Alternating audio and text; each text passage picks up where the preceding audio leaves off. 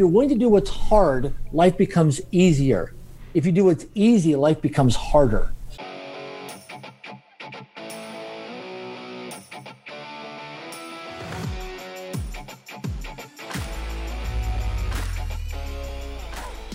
What's shaking? This is Rick Jordan. Welcome back to the All In Podcast. I'm pumped today. I've got a real treat for you. Mr. Darren Jacklin, what's shaking? I'm grateful to be here. Man, I'm grateful to have you. I'm looking through everything, because we've known each other for a little bit here, and there's so much that we could dive into. And something before we get into the nitty-gritty of things, by the way, that's one of my favorite phrases, nitty-gritty. I like it. There's something I've been wanting to ask you for a little while, because I think I knew this, but I just keep forgetting about it in the back of my mind. You were in a movie a few years ago. Yes, I was, yeah. A movie called the Treasure Map movie, a documentary film on personal professional growth and development and manifestation called the Treasure Map movie. Dr. John DeMartini, Laura Langmeyer, Raymond Aaron, a number of different people were interviewed on this film that came out in 2015. It went viral, was all over the world, was in different movie theaters throughout the world, and shown in high schools, colleges, universities, businesses, company boardrooms, and various different businesses and companies picked it up internationally. And it had a huge success. In fact, people to this day still talk about the Treasure Map movie. That's awesome. I love documentaries, you know that, and they're so powerful now, even in this time period, because it seems like there's a lot of independent filmmakers that can really get their name out there, and that's a good way to do it. But it's just being a part of my third now, which is about to be released, and this one I was executive producer on, but being just a part of two others is really kind of a fun experience. Did you go through the premiere and the red carpet thing and the whole deal? We did, actually. We had a couple different premieres in different cities throughout North America, and it was a surreal experience when you go into a big movie theater on a big screen, and you see people from all walks of humanity that have busy lives and schedules, and they bring their friends and their families and date nights, and people come out and they're sitting there, and you watch yourself in this larger in life thing, kind of like being in a sporting arena, but you're in a movie theater, and you really get present to it. For myself, I got present like, wow. Yeah. This is really transforming the human spirit. It's making a difference in people's lives and really creating a ripple of impact. For sure. And it's really interesting, too. I remember the first time at the premiere that I was at, which was held in L.A., in Hollywood. And I remember for the first, during the initial scenes and then in the credits, too, seeing my headshot that's like 30 feet tall. It's just kind of surreal in that moment. It was almost like when I was on the NASDAQ Jumbotron too, seeing yourself in Times Square for the first time and plastered up there. And it's like, wow, I'm just eternally grateful for everything that I've been able to accomplish and all the opportunities that I've had in life, which I love this, because whenever you and I talk, even when we came on to the show here today, one of your trademark responses to me is always, when I ask, how are you today? And you always say, I'm grateful. Absolutely. That's interesting to me, man. When did that shift for you to where you started saying that, and why did you start saying that all the time? When I started exploring and traveling to different countries and continents around the planet, and started going into second and third world countries and going into countries where people live on less than $2.50 a day, like going to the African continent, for example. And, our private family foundation right now, Link Foundation, is building a school and a sustainable community over there in Uganda, East Africa. And when I started to discover traveling and realizing that, just taking our next breath of air, when we take our next breath of air, somebody takes their last breath of air, and that there's no guarantee that we're going to go to bed tomorrow night. See, people act and live as if it's just a guarantee we're going to go to bed tomorrow night. In fact, there's no guarantee. We're just speculating. And so that really shifted for me. But I think traveling internationally, and I've been all over the world now, 50 countries on 4 continents, it really shaped me. And I really encourage people to go traveling when they finish high school or college, university. Go take a year off or 6 months off and go do a humanitarian trip, or join some church or some organization or some nonprofit organization, or just travel with a bunch of friends and go travel and just go to different places on different parts of the world that you never would. And it will really be a great classroom of education for yourself. Wow. Is that what led you really to the mission of helping others and believing in themselves? Is just seeing what others did not have? It's interesting because back in the early 1990s, I started voluntarily speaking at Rotary clubs, and I met a gentleman who's passed away now, but he was a Rotarian. And I was young. I was involved in Toastmasters International and Dale Carnegie organization, and I was learning how to public speak and communication skills. And a guy pulled me aside one time in the Rotary Club, and he said, and this guy I looked at him as a mentor. He was like on a pedestal to me, and I was, building my confidence, my self-worth. So I was in the pit and he was on the pedestal. And I said to him one day, I said, sir, I said, if you could give me some guidance, being an older man, what's the secret to life? He looked at me, he said, Darren, the secret to living is giving. The secret to living is giving. Become a go-giver rather than a go-getter. Go out and be in service and contribution and build relationship equity with people. Give versus get, and do not be attached to the outcome. And so I took that on in my life, realizing the secret to living is giving. That's incredible. And you hit something that resonates with me a lot that you said is relationship equity. And that's the biggest, most valuable asset you could ever have, in my opinion. Are the people that you surround yourself with and the relationships with them. Because money, things, they're all assets, but they really are birthed out of that relationship equity. Absolutely. Well, if we break it down, if we look at all the human beings here on planet Earth, no matter what city, what matter country or culture you live in, at the end of the day, we're just human beings running around this meat suit. But here's the really interesting thing about it. All we are is a network of conversations.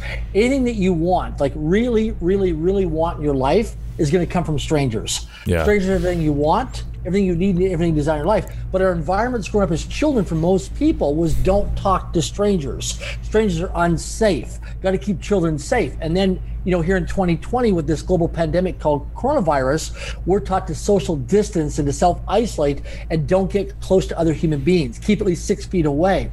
But the key thing is that for a lot of people, we got to realize that all we are is a network of conversations. And I always ask people, where are you not requesting in your life? Because for every request or every question that we don't ask, the answer is always no. And when we make a request to another human being, people only do one of three things. Number one is they'll accept the request. Two is they'll decline the request. Or three is they'll counteroffer the request. Children are great. Children are request-making machines, right? Anybody who's watching right now has got children or grandchildren, that children are request-making machines. They're always asking why, right? But as adults, because of image and ego, a lot of times people don't want to make requests. And so the key thing is I always say is, where are you not requesting in your life, personally, professionally? Like, where are you not making requests through a network of conversations, either on or offline? And number two is, who do you become as a human being when you're not making requests? Because people are contracting, they're living a small life. They're coming from lack and scarcity versus abundance and prosperity. They don't get a chance to contribute and be in generosity and love and contribution towards other people's lives because they're not powerfully making requests. And when it comes to requests, you can just make a normal request, you can make an outrageous request, an unreasonable request, a powerful request. And so no matter what's going on in your life, start making requests. Because for every question you don't ask, the answer is always no. And so when you go to a place, make a request for a complimentary dessert or a complimentary upgrade in a hotel or 10% off. Or if you're struggling financially in your business and you got to renegotiate with your contractors, suppliers, and vendors, go back and renegotiate. I do this with my credit cards every year. I pay them off all the time and in great standing. But every year, because I put thousands and thousands of dollars every year through my credit cards, I always want the best rates with my credit card company. So I go back every year, show my 12 months of my report card, show my report to them, and I renegotiate every year. And this is what you get good at in terms of building wealth and success, is always start making requests. And really look at, who do you become as a human being when you're not making requests? Because you'd be amazed at the opportunities and the doors will open when you just start making requests of other human beings. That's incredible. You mentioned kids, too, become masters of requests, when they're young. I think also children, at least mine anyways, they became the master of the counteroffer really early in life. Dad, can I do this for 30 minutes? No, how about 10? You know what? What if I did this first and then could I have 15 minutes? I remember this vividly. It started maybe when they were 2 or 3 years old. Like, you guys are freaking intelligent, and I'm looking back there's somewhere along the line, too, because you're saying making requests, because I see my kids, and this is just my own experience, they're extremely bold in their request making, and then some point in time between childhood and becoming an adult, it's almost like that ability, or there just becomes refrain in that ability, and it just goes away. The making requests just seems to go away. Why is that, man? What's the psychology behind that? Well, as we grow, children are fearless, right? And as we grow up, we form an identity. We want to look good, and we also don't want to look bad. Right? People don't want to be embarrassed. They don't want to look good. You want to look like you got it all together. We shape and we develop our identity and our values and our beliefs, but also creates our image and our ego. And when children are young, they don't have that image or ego or that reputation of wanting to look good or wanting to look bad. They're just fully alive and fully self-expressed. And so as adults, we don't fully live from self-expression, because if you walk down the streets in major cities and they're like, how are you today? I'm happy. They think you're on drugs or you're smoking marijuana or you're on some kind of pharmaceutical medication. It's like, why can this person be happy with all this stuff's going on in the world? Well, it's a mindset. It's a choice. Every day I write down, in my journal. I journal write every day. I read. I have my personal promises to myself. I have, my habits, my core values. I list every day. I have, 120 affirmation cards I do every day. Wow. That I read my affirmations, and I am obsessed. I'm self-disciplined, I'm focused, I'm reliable, and they're non-negotiables. So what I always share with people, if you want to become successful, personally and professionally, study people's daily routines and daily habits. Because success leads to whenever I'm around influential men and women from all walks of humanity, I always ask them questions. What are their daily habits and what are their daily routines? Because what do they do during the waking hours of their day? Like yourself, with what you do in business, you have daily habits and daily routines that you do. Yep. And those daily habits and daily routines, compounded over a period of time, shape who you are as a human being. Your values, your beliefs, your behaviors, your environments, your social influence that you have. It all comes down to your habits and your routines. That's incredible, man. This is anything that anybody can walk away with today. Because I think that with the pandemic this year that we've had too, a lot of those daily routines were immediately disrupted, just almost overnight. Because now we're having to function in a different type of environment at home. And one thing for me, there was the quarantine 15 that everyone talks about. There's a lot of people that put on 15 pounds, maybe more, just because of everything around them changed. For me, it was like I didn't just double down in business. I doubled down even in my routines and said, I'm just sticking through this. Instead of working out 4 days a week, like what I was doing before, I bought a rower. I'm like, I'm going to fill in the remaining 3 days during this time. And I love it. Before I didn't think, I'm like, what, maybe I should give myself a break every other day, whatever that is. But then I'm like, I've never done this before. If everybody else is going to stop, the gyms are closed. I always worked out at home anyways. But if the gyms are closed and nobody's there, and I'm thinking everybody else in the world right now is really like pulling back, if they're pulling back, that means I need to push even more beyond. And that's something that I feel that you embody so much, man, and you push me to that too. Absolutely. I love it when we converse. That's the only way to live, on the edge. Absolutely. Well, because we're either expanding or we're contracting in life. And the key thing is most people just settle. They want to become comfortable, right?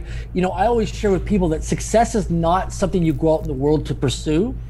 Success is something you attract into your life by the person that you become. So are you becoming an attractive person? Because a lot of people go out there and get degrees and get diplomas and want to climb up the corporate ladder and get different positions and different titles. But the thing is, that's not success. Success is not something you go out in the world to pursue. Success is something you attract into your life by the person that you become. So I always share with people, when a leader shows up on a Zoom video conferencing call, what do the participants do? When a leader walks into a room at a Rotary Club or a Chamber of Commerce or Women in Business or a trade show or a conference or seminar, what happens to the participants in that room when a leader shows up? When a leader walks into an office place, what happens? Well, the people turn their heads. The leader's in the room. That man or woman's in the room. So the question is, how do you show up? Every day that you wake up and you show up virtually onto a Zoom video conferencing call, or you're on social media, or you're out there in public, how do you show up? Because behavior never lies. And so I spend every day, I have in my calendar, I invest 2 hours every day. I time block it, it's non-negotiable. It's non-negotiable that I spend every day in terms of, my self-care time, my thinking time, my well-being time, where I'm constantly training and developing myself every day. People say, you spend 2 hours a day? Yeah, I didn't start with 2 hours a day. I started with getting 5 minutes on my busy calendar. Then 5 minutes became 10 minutes, 20 minutes, 30 minutes, and over a period of time, it's now 2 hours. Wow. So start with just 5 minutes and get consistent for 30 days just with 5 minutes, and then keep gradually increasing over a period of time. It may take you 2 years to get to 2 hours. Same thing myself. When I was really struggling financially, and I was building my companies and businesses, I didn't have money to take a vacation because everything I had was I was pouring into coaches and mentors and training development and marketing and sales and learning my skills. So what I did is I took mini vacations. And on Sundays, I would go someplace for 15 minutes. Or sometimes when I was flat broke financially, I'd close my eyes and I would visualize or virtualize in my mindset and do dream building, or I'd imagine myself I'd be on some vacation or someplace. Now I go to YouTube and I do it. And I would visualize, going to different cities or restaurants or traveling to different places. And I would imagine my mindset as if I was already there, acting as if, and I took a little mini vacation. And I had no money. And so but I still acted as if it was reality, it was really happening. And so I created those, those endorphins, I created that dopamine fix in my body, those chemicals in my body to actually act as if it was really happening in my body, that I was really there on that vacation when I was flat broke financially. So when we're struggling and we're going through the peaks and valleys in life, realize that, hey, if you can't do that right now, then close your eyes, put on some great music, light some candles, create an environment around you, and imagine that you're already there. Act as if it's already happening. Visualization is so important, man. And I've seen this too, even in my own life. And it's not something that I've been disciplined in practicing, but I know it's interesting to me because it's something I've noticed about myself that if I can't see it in my head, if I can't see myself doing it, I know it's not something that I'm supposed to be doing. And even, if it's speaking or whatever it is, or if I see myself ringing the bell at NASDAQ, which I do, I can see that in my head that I know that that's going to happen. I absolutely know that it is. But if there's a thought that I have, an idea, and then I just sit down for a second and close my eyes and I can't actually feel myself in that moment, then I know that's not something for me to pursue. It's an interesting concept, and I would encourage anybody to do it, is just sit down. When you have this new, amazing, disruptive idea, sit yourself down, close your eyes for 2 minutes, and just see if you can feel yourself. It's not even just like seeing yourself, but it's feeling yourself in that moment. And if it's not, then it could be something that you might need to force. And when you have to force something, that's not anything I go after anymore. Working hard for something and forcing something to me are two completely different things. And if I can see it, I'll work my butt off to make sure that it happens. If I can feel myself in it, I'll work my butt off to make sure that it happens. But I will never cross that threshold anymore. I learned this lesson years ago, man. I will never cross that threshold anymore if I can't see it, if I can't feel myself in it. Then I know I'm going to have to force it to make it happen. And I'll show you something. I'm just in my home office here, and I'm going to show you something here that most people have never seen. I meet a lot of people all over the world. This is my must-meet list. Every year I create one of these. So people have a most wanted list or a missing persons list. These are 100 people from around the world from all different walks of humanity. And when I meet them, I put a star beside. This is the founder of 1-800-GOT-JUNK, right? So Nice. Every year I create my must-meet list. These are 100 people from all walks of humanity, from Nobel Peace Prize winners to celebrities to movie stars to philanthropists to humanitarians to billionaires to celebrities, royal family members, all that stuff. They're all here. And so people always ask me, they go, oh my gosh, you're meeting all these people, you go to these dinner parties, charity events, fundraising events. Because here's the interesting thing. Back in 1967, Stanley Milgram did a wonderful case study called The Law of 6 Degrees of Separation.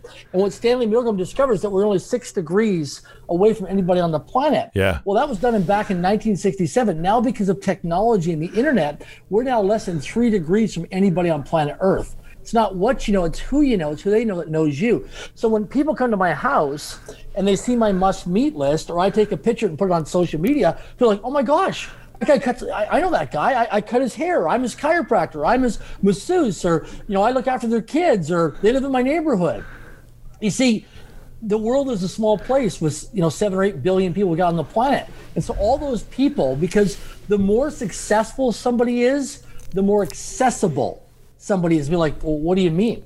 Because they have an inner circle of people around them. They have personal assistants. They have maybe a chief of staff. They have various different people that are in their span of control, that are in their inner circle. So a lot of times when people say, like, oh my gosh, if I could just get to, like, I was just before we did this interview, I was on the phone, I was just on Zoom with a celebrity, very well-known celebrity. I won't mention his name, but very well-known across North America. If I mention his name, most people would know who he is.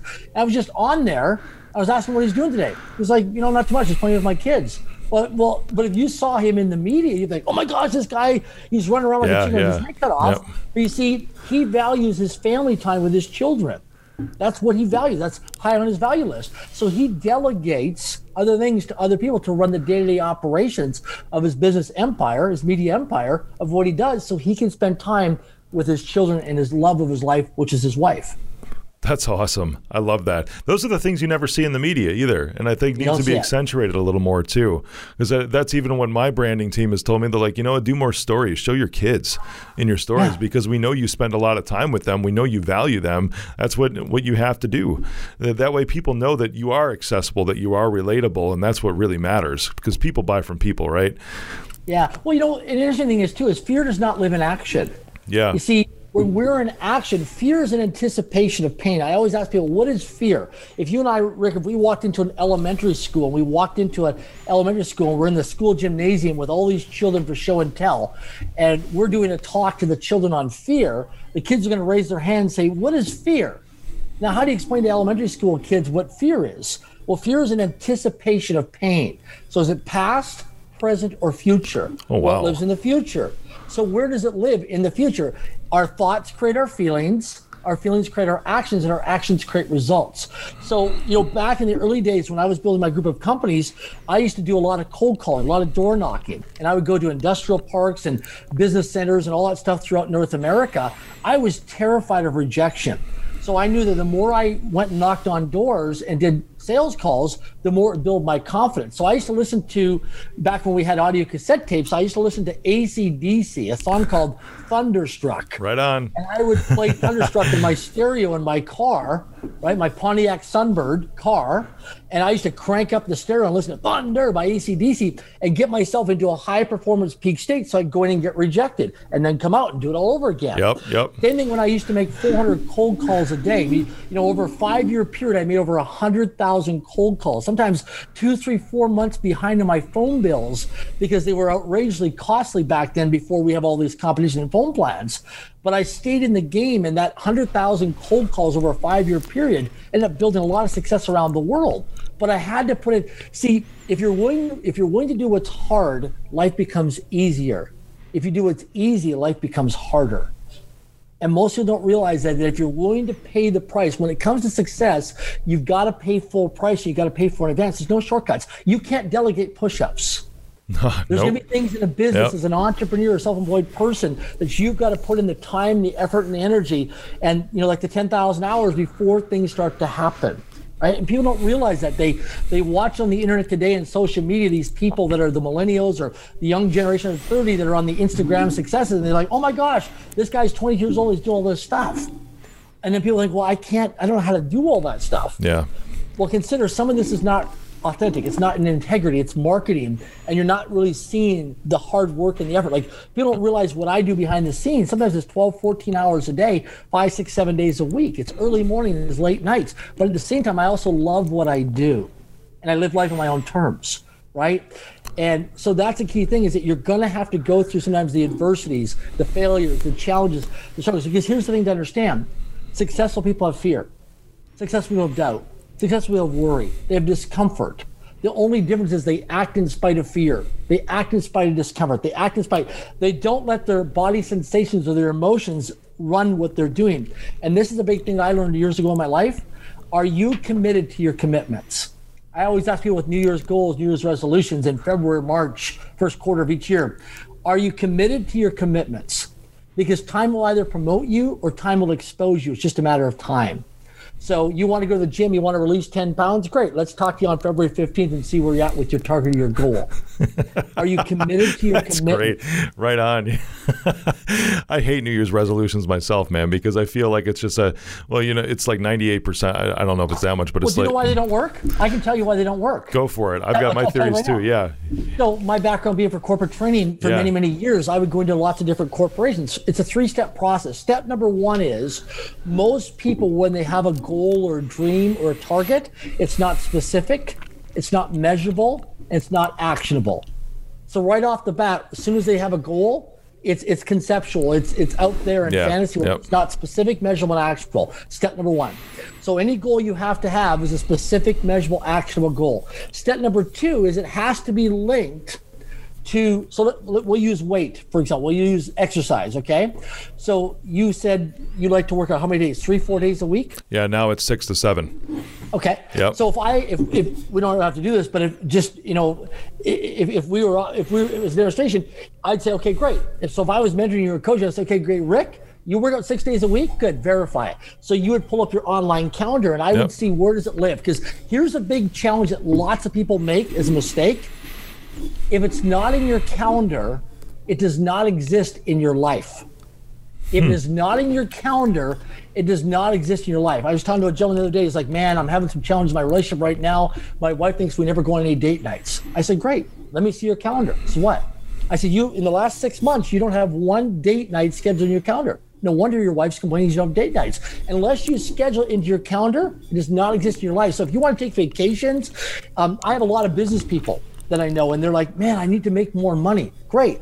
Do you schedule revenue generating activities or income producing activities in your calendar? Do you actually time block between this time and this time that you're actually doing income producing or revenue generating activities as an entrepreneur? And that you're shutting your phone off during that time. Your email goes on do not disturb, everything else. Yes. It's time blocked for that. Right on. I build a lot of passive income. I build a lot of passive income in what I do, but I actually schedule into my calendar passive income planning time. Yeah. Passive income planning. I actually have it in my calendar. So that's number 2. So number 1 is specific, measurable, actionable goals. Number 2 is, does it exist in your calendar?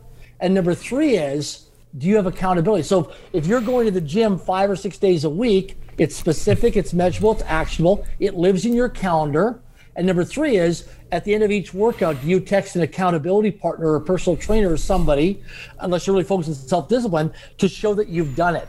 Or do you put it on social media and say, hey, I was at the gym today, right? Yeah. And those 3 steps. So people, if they don't have those 3 steps, the chances of long-term sustainability and follow through and consistency diminish over a period of time. That's interesting, man. I am very, very good at self-discipline. I mean, you can go home and look at my rower right now and look at my activities for the week. But that's most people, though. And I see this a lot on social media, is posting, like on a Peloton or something like that. It's like, here's my stats for today for my workout. That's awesome. I would encourage anybody to do that. Even if you're just getting started, who cares? Because that's the accountability piece. And you're throwing it out there to the world that's saying, I'm accountable. I started this journey. I have measurable and actionable goals out of this, but I'm going to be accountable to the world right now and post this every single day or 3 days a week, whatever your commitment is. And that way everybody can verify, because you're going to have people. And I remember this because when I started dropping weight a few years ago, there were people that, it was 80 pounds, man. That's not a small amount that I dropped. That's a lot. And when I started going down that route, it was maybe 2 weeks in, there's people that came around and said, yeah, we'll see if it stays off, or we'll see if you keep up with this, and there's going to be the naysayers. And for me, that fuels me. That pushes me even further. I'm like, yeah. And then it's like the middle finger comes out and like, just watch me. I'm just gonna keep pressing forward even harder now. But that's me, right? But then in that moment, because you need to be able to look back for yourself, and I've noticed this, to take the photos, the selfies in the gym, whatever it is, the results from my rower or a Peloton, and go back and look at your social media history and say, yeah, I was so consistent. And then look at this.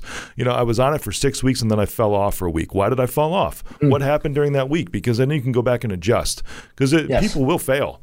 I've failed. Absolutely. Even though I adjusted and pushed forward through the summer months, or even in the early spring months, like I was saying, I increased my workouts instead of 3 to 4 days a week. Then it became 6 to 7 days a week because I added in off day cardio on a rower. But then I started traveling again. I started filming, and guess what? All the gyms were closed. Yeah. And all the restaurants were weird because I couldn't, even with how much I was traveling, I couldn't even get a decent healthy meal because I eat pretty well all the time too. Having to lower myself to burgers all the time, which are good burgers, really good, but not all the time. But then I look back and I'm looking at even posts on social media and seeing photos, trying to document this experience that I went through traveling during the pandemic and filming all these different things.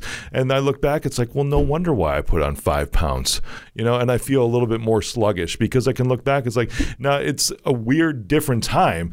Could I have made different adjustments? Probably, because even when I started traveling, man, like years ago when I started working out, I didn't miss a day. because I would even just stay in my hotel room if I needed to and bought 1 liter bottles of water to use as some kind of weight or something like that and just use body weight resistance. There's always ways to get it done. And just because my mind got off of it because my schedule, like you're talking about, the calendar thing, because my schedule was interrupted, that's why I failed. And, I got back onto it, of course, after about 6 weeks of being off rhythm. But looking back, it's like, this is why I messed up. There's always evidence one way or the other, right? Whether it's photos of you in a gym or whatever it is you're doing business-wise, there's always evidence, or date nights with your spouse. There's always evidence one way or the other. Whether the evidence are there or whether it's even lack of evidence, you can always look back and think, wow, that's really what happened. Man, I appreciate that. You're talking about a lot of amazing motivational things, and I've got something here because you talked about Toastmasters a little bit back, and everyone needs somebody to believe in them, because you were talking about entrepreneurs too, about, every entrepreneur experiences fear, doubt, self-worth problems, but having somebody around you that really believes in you to help push you forward helps a lot. You had an experience with that in Toastmasters, right? Yeah, so for sure. Yeah, so I joined Toastmasters and Dale Carnegie because so a little quick story about my backstory. I failed grade 1 at public school, and I was misdiagnosed with a learning disability and a reading disability. I was put into special education classes from grade 1 to grade 12 of public school. So I never went to regular public school.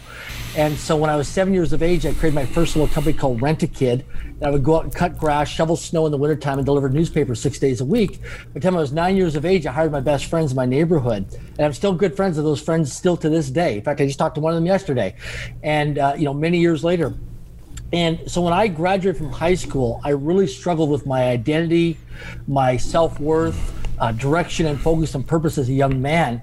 And so I left high school. I did multiple suicide attempts to end my life. I just felt I didn't matter. I felt invisible. I felt that I was just, let's say, a liability to society. I wasn't a contributing factor. I didn't like myself. I had a lot of negative self-talk. So I just figured if I just committed suicide, I'd do myself and do society a favor.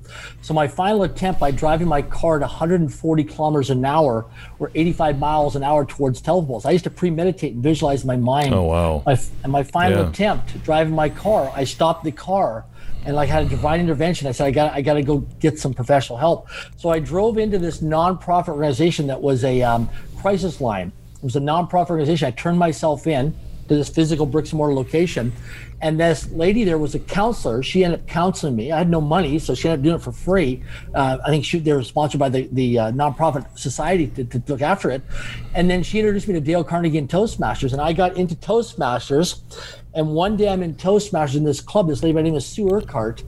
I did what they call an icebreaker, and you have to stand up and you have to speak 3 to 5 minutes, and I was terrified. In fact, I pulled the fire alarm in the hotel before I got to speak, and then I found it was just an internal fire alarm that only internally rang within the hotel. The fire department actually didn't come, but I was so scared. I did a whole cost analysis thing in my mind, thought, okay, if I pull the fire alarm, I'm not going to get a criminal record, I'll probably just get fined for the fire truck coming. Okay, I'll just deal with that. But I just don't want to speak in front of these people. I'm so freaking scared. Yeah. And so I pulled the fire alarm, but I still had to speak at the Toastmasters group. And this lady identified me and recognized me. She thought, oh my gosh, this guy has such huge potential. It was a blind spot to me. And that one day, she said, I believe that we could coach and mentor Darren Jacklin in this Toastmasters club to become a world-class professional speaker. And that was in January of 1995. And in June of 1995, I set up a corporate training business out of a one-room bedroom apartment. And between 1995 and the year 2015, I traveled the world and trained over 1 million people in 50 countries on 4 continents, including 157 of the Fortune 500 companies. That woman, Sue Urquhart, her ripple of impact, her words, because our words create our world. People don't realize that. They don't realize that our words create our world. What she spoke out of that mouth, her mouth, had such a profound impact in my life that she indirectly reached over 1 million people around the planet over a 25-year period. Wow. And so I'm always mindful of what we say out of our mouth, because our words create our world, and our words have a ripple of impact in people's lives. And she believed in me more than I believed in myself. I didn't have no direction, no focus. I was just struggling, just trying to get by in my life, paycheck to paycheck, struggling up and down like an emotional roller coaster with no direction, no focus, no purpose, no guidance, nothing. And she became a mentor. And so I learned that when the student is ready, the teachers appear, and she appeared at the right time in my life. And I'm very blessed with gratitude that she came to my life, because who knows if I'd still be alive to this day or where my life would have went as a result of that. Because I'm so grateful for her. And I actually reached out to her just a couple of years ago to thank her. She's retired now. Her and her husband are retired from business, and they're up there in age. And I said, Sue, I just want to acknowledge you and thank you. I don't know if you remember me or not. She said, of course I remember you, Darren. I said, what you said to me in January of 1995 has had such a ripple of impact. And so it's always important for us to retrace our steps. Maybe there are some school teachers or somebody involved in sports or in your community where you live that's had an impact in your life. Reach out, pick up the phone and call that person. In the last couple of weeks, I just sent emails to some of the teachers that mentored me and taught me in school, and reaching out and just thanking them and acknowledging them for the gift that they gave to me in terms of building that relationship equity and believing in me when I didn't believe in myself. I'll give you a quick example. I would attend a lot of workshops and seminars. And I was, a number of years ago, I was here in Vancouver, Canada. I went to this hotel, and there was this live big event, probably 500-600 people in the room, paid attendance. So people were paying to come to this event, all these business people. And there was this guy on stage on this panel. And I was like, wow, this guy is incredible, the content this guy's sharing. So I'm taking notes, writing things down. Well, I go and I took action on what I learned from this guy. And I made about $30,000 over the next few months in business. Business. And I thought, wow. So I thought, you know what? I'm going to send this guy 10% of whatever. I'm going to send this guy a check for $3,000. So I go online, find out his address, mail off this check. A few weeks later, I get a phone call from the finance department of this guy's company, because this guy was a big CEO here in North America. And the finance department calls me, and they're like, is Darren Jacklin? I go, yeah, speaking. This is Darren Jacklin. They go, this is so-and-so calling from this company, and we're just trying to figure something out here because we have no invoice. And we don't have this person we don't have you in the database here, but you sent us a check in the mail a couple weeks ago for $3,000, and we're looking at cash it, but we don't know how to, how to do the data entry on this, and we don't know. And so I suggested, what? A while back, I was in this seminar. This guy was on stage on this panel. I was so moved by what he shared out of his contribution and generosity. I took notes. I applied it. I wanted to send a check for $3,000. And she's like, oh, okay. So we've never done business before? I said, no, we've never done business. I don't even know who you guys are. You don't know who I am. And they're blown away. Long story short, she says, you've got to meet the founder and CEO of this company. He's going to be just so inspired by this conversation that we're having right now. So anyway, she relayed the information to him. A couple weeks later, we got a call set up on the calendar, had a telephone call. I explained to him who I am, my background, what I did. He said, man, if you can do that, what you did, would you be willing to come in to do corporate training? So they ended up hiring me for $25,000, came in and did some corporate training for their company, paid for all my truck expenses. So it was interesting that I was a go-giver up front. I saw this guy made a difference and a contribution in my life. I thought, you know what? I believe in abundance and prosperity versus lack and scarcity. I want to send them. So what I'm sharing this is, if you read a book, if you take a program, you take a course, you might go read a book and you buy a book for $20 or $25. And you're like, man, I learned so much from this book.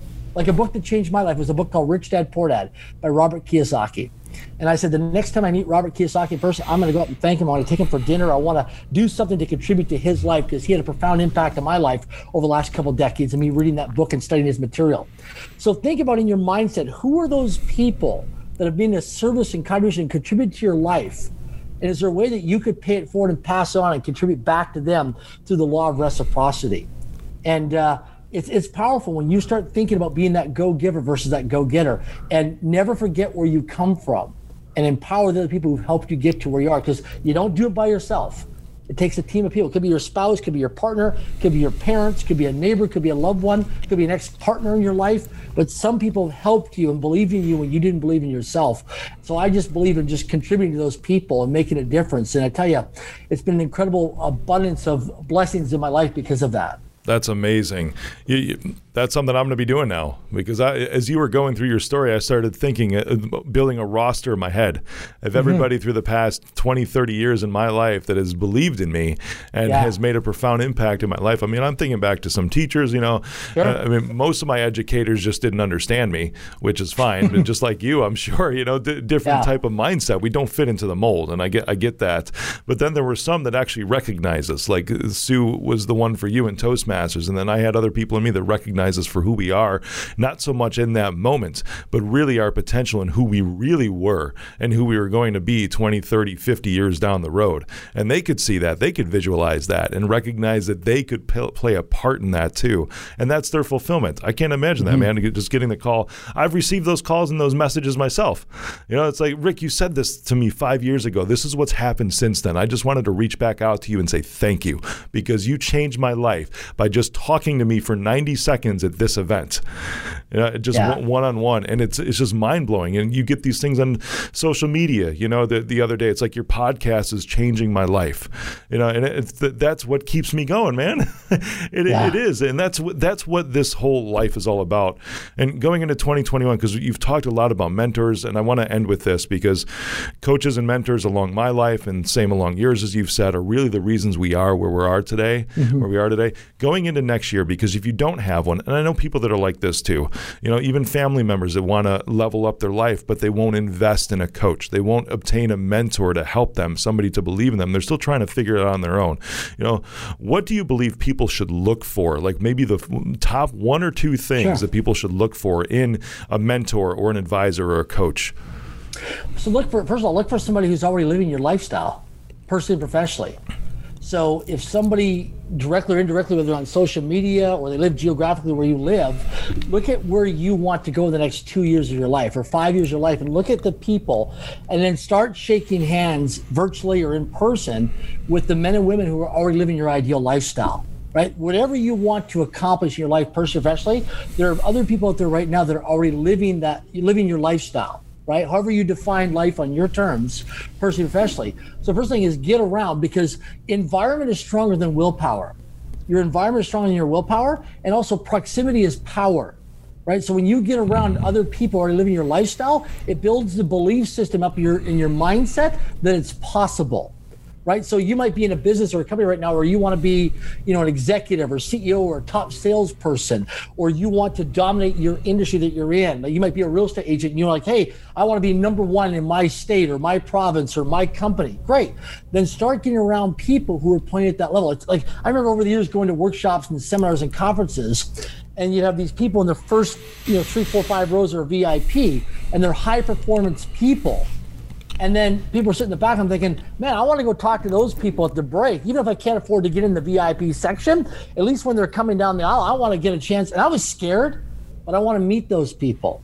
And so one of the key things is get around people, realize that you're going to be out of your comfort zone. It's going to be scary when you first meet people, because we put people on a pedestal and then we minimize ourselves and put ourselves in the pit.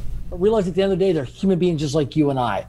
And so one of the things that I always do is I never pitch or sell people. I educate and I inform people. I find a way. So like when I meet certain people that are influential people always ask you, what's your agenda? My agenda is to get another meeting. I just met a guy last week, high level guy.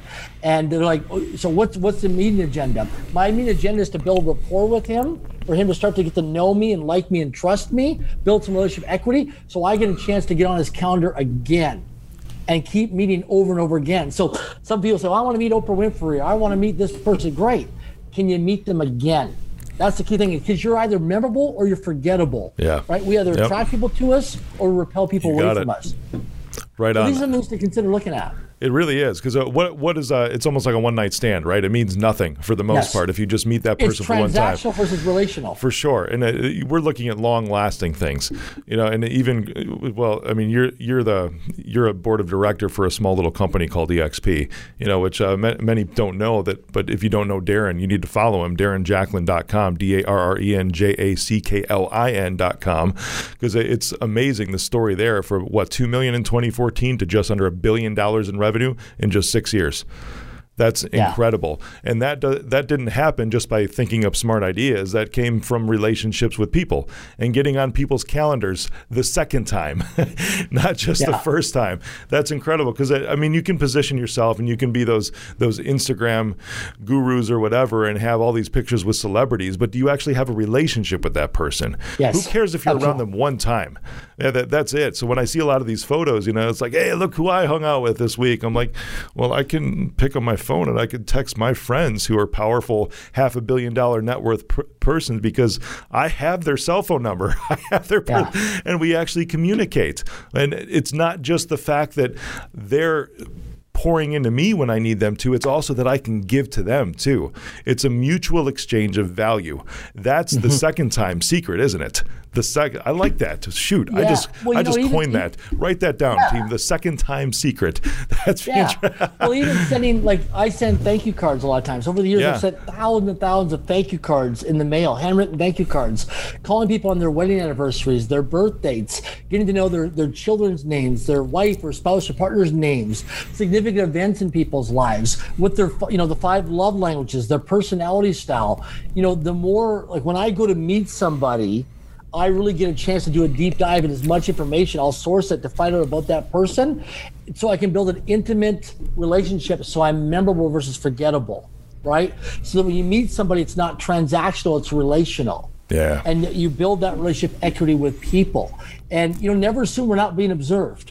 Right, I always watch when I go to public places like restaurants or different places I'm out with people. I watch how they treat the waitress staff or the hospitality staff at a hotel or a restaurant, because that tells me a lot about how they treat people, right? And so I always watch, how do they treat this server or staff or waitress or concierge in a hotel? How do they treat that person? Right? Do they walk right past that person like the person's a nobody? Because it's a big indicator with people. I've been in a lot of Ubers and limos and taxi cabs over the years. And I always ask people in the Ubers and limos, who's somebody influential you ever picked up? You ever picked up a professional athlete or a hockey player or a celebrity or movie star or CEO? And I'm like, what was that person like? Was always on their phone, buried in their phone, wouldn't even say hello or goodbye or please or thank you to me or nothing, that kind of stuff. Interesting. Now, I understand people have off days and bad days and people are dealing with things in their lives. But behavior never lies. Yeah, and you got it. You really get a chance to learn about behavior. Same thing with women's intuition.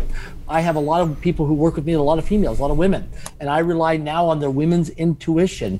I always listen to it because in the early days growing up, I didn't listen to women's intuition. Man, women are the best for that too. You know that? And that's I love surrounding myself with smart, intelligent, go-getting women too, because they can see things and sense things that there's no way I ever possibly could. It's incredible, man. I'm just grateful for the women that are surrounding me in my life. It's that work for me that actually keep things driving forward when I'm just the man, right? That's it. Yeah. And I say that in like a demeaning way, a self-depreciating way, that I'm just the man, because I mean, we can get on and we can have amazing conversations like this, but while we're doing things like this, it's like everybody around us is actually figuring out how to get the work done. Sure. Amazing integrators, and women can just, it's an interesting sense, man, a weird sense that it's like something that's lacking from a man, but I really appreciate women that way. And they can multitask for sure. They can be ironing the clothes. Oh my gosh! Just as an example, and dinner's on the stove, and the kids are running around, and they're thinking about what they got to do tomorrow and bedtime tonight, so they can multitask. And so we're very grateful for them. We're in business too, for sure. Because I mean, if you look at my calendar, it's like one thing at a time, right? And then I look at the calendar of somebody else that's on my team, like my executive director, who is juggling like 18 different things in the same hour, and I'm like, how do you even do that? It's like, well, she has to keep up with me. That's just amazing. Man, this has been an amazing conversation. I really appreciate you.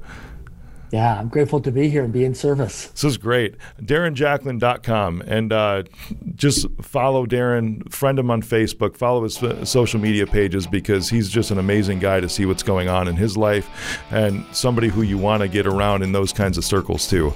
Darren, thank you, my friend. I'm grateful to be here. Thank you for allowing me to be here today. Hey, thanks for going all in with me today. Subscribe to the show so you get the new episodes when they come out. Rate and review the show if you're listening on iTunes. Follow me on social media at Mr. Rick Jordan. As always, you can find links and references to anything we've talked about in this episode in the show notes.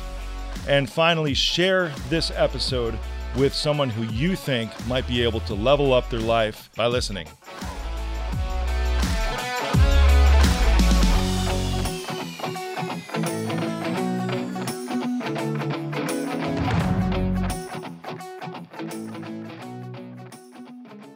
I am Rick Jordan, and I approve this message. What's up with the Mega Manifester handle on Twitter? Is that a... So interesting story. So back in the early 2000s, I was doing a lot of vision boards. Okay. And I was cutting pictures out of different things that I wanted to achieve. And back in, I think it was 2002, I was in Vancouver, Canada. I wasn't living in Vancouver, Canada. I was living about 4 hours east of Vancouver. And I was coming up to take personal professional development workshops and seminars. And I drove by this big mansion one day on a rainy day out just outside of Vancouver. I took a disposable camera and I took a picture of this big mansion, this 14,000 square foot mansion. And just for fun, I put it up on my vision board. Right? I was dreaming big. 6 years later, I actually ended up moving into the exact house on the exact address for almost a year, rent free, to look after it for a family that actually had multiple homes around the world. And they had to, for insurance purposes, had to have somebody live on site because of insurance purposes. Yeah. So I lived in the same house 7 years later. And it was so funny because one day I had my vision boards in my storage locker and I was moving things around, and all of a sudden this photo popped out and I'm like, oh my gosh, this was on my vision board. So what happened was I got introduced to NBC TV in the San Francisco Bay Area, to San Jose, California. Got interviewed back in 2007, and they wanted me to share this story on NBC TV about that. And then NBC TV coined me as the Mega Manifester, how to manifest things. And then it went viral from there. And then when I was traveling around the world doing corporate training, people saw that and they're like, oh my gosh, you're the Mega Manifester. And so for probably about 10 years, everywhere I went, people knew me as the Mega Manifester, as that handle. That's fun. That's a lot of fun.